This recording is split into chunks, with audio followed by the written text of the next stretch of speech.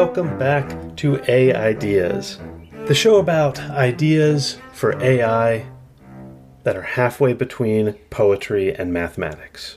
I'm your host, Graham Culbertson. I don't really know what the show is going to look like because it's so early, but I'm going to start by recording some shorter episodes, hoping they'll all be less than 20 minutes long, on key topics that will be useful before I get into some longer discussions of more complex ideas and some interviews with philosophers and computer scientists. The first one of these is this thought experiment from a philosopher named John Searle, which is called John Searle's Chinese Room. The Chinese Room is the ultimate proof, at least according to John Searle and people who agree with him, that what you could call a functionalist or instrumentalist, functionalist is Dan Dennett's language, instrumentalist is John Dewey's language, approach to other minds is wrong.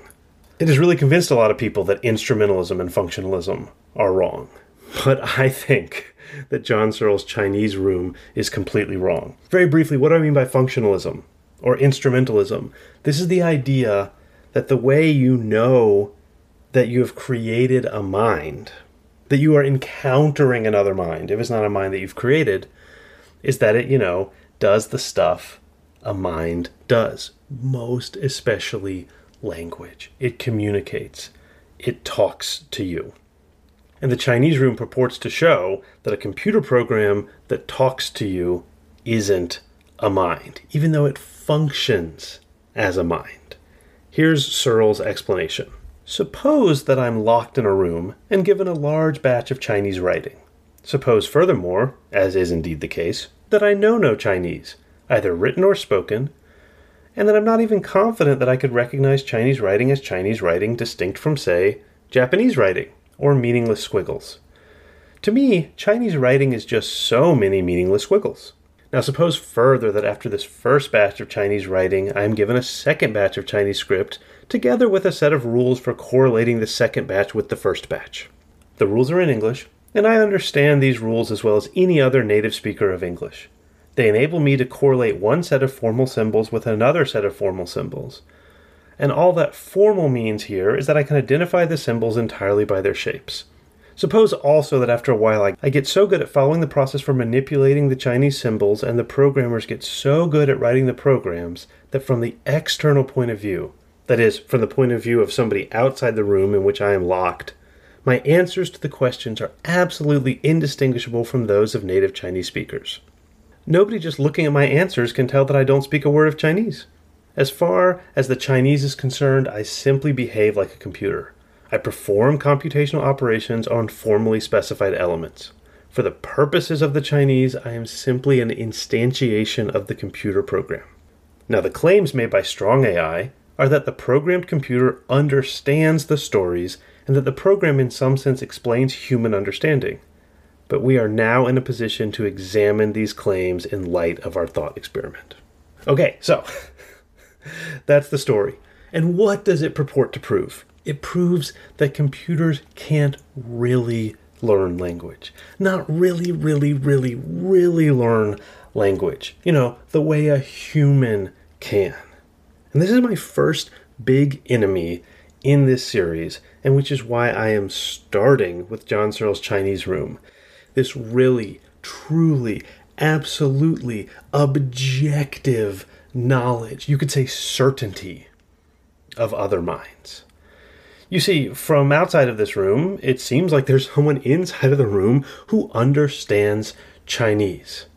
But according to Searle, that can't be right, because he's the one inside the room and he knows he doesn't know Chinese.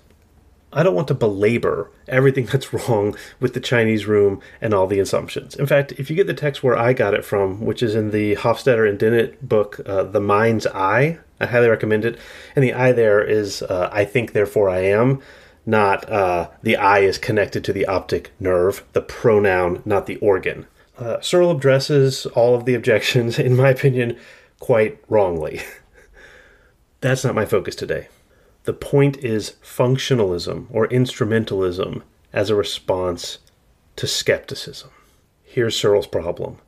He's imagining himself inside the box.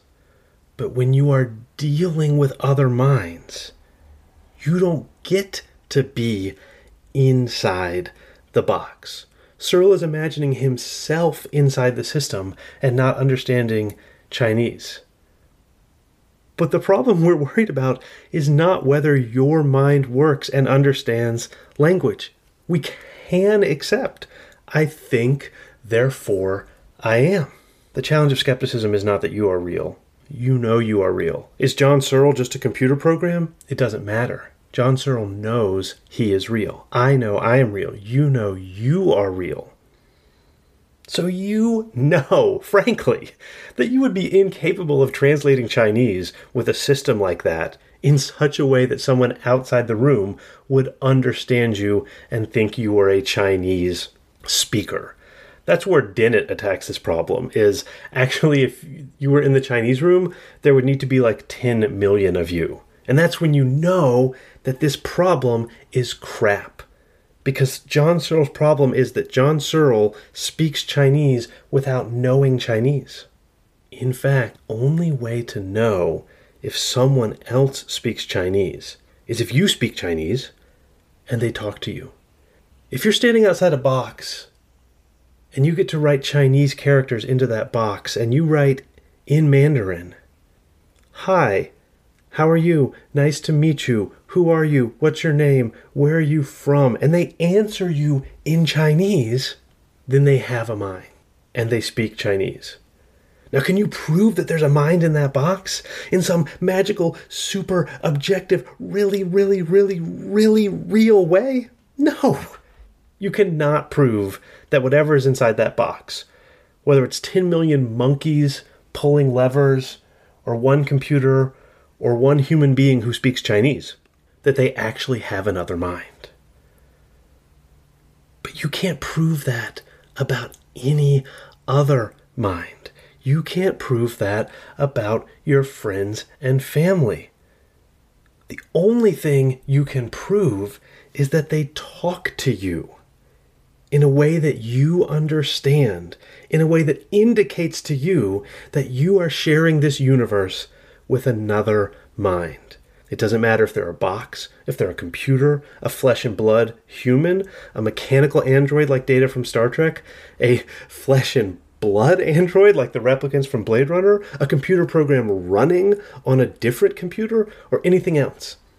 If they talk to you like a person, and you can't tell they're not a person, they are a person.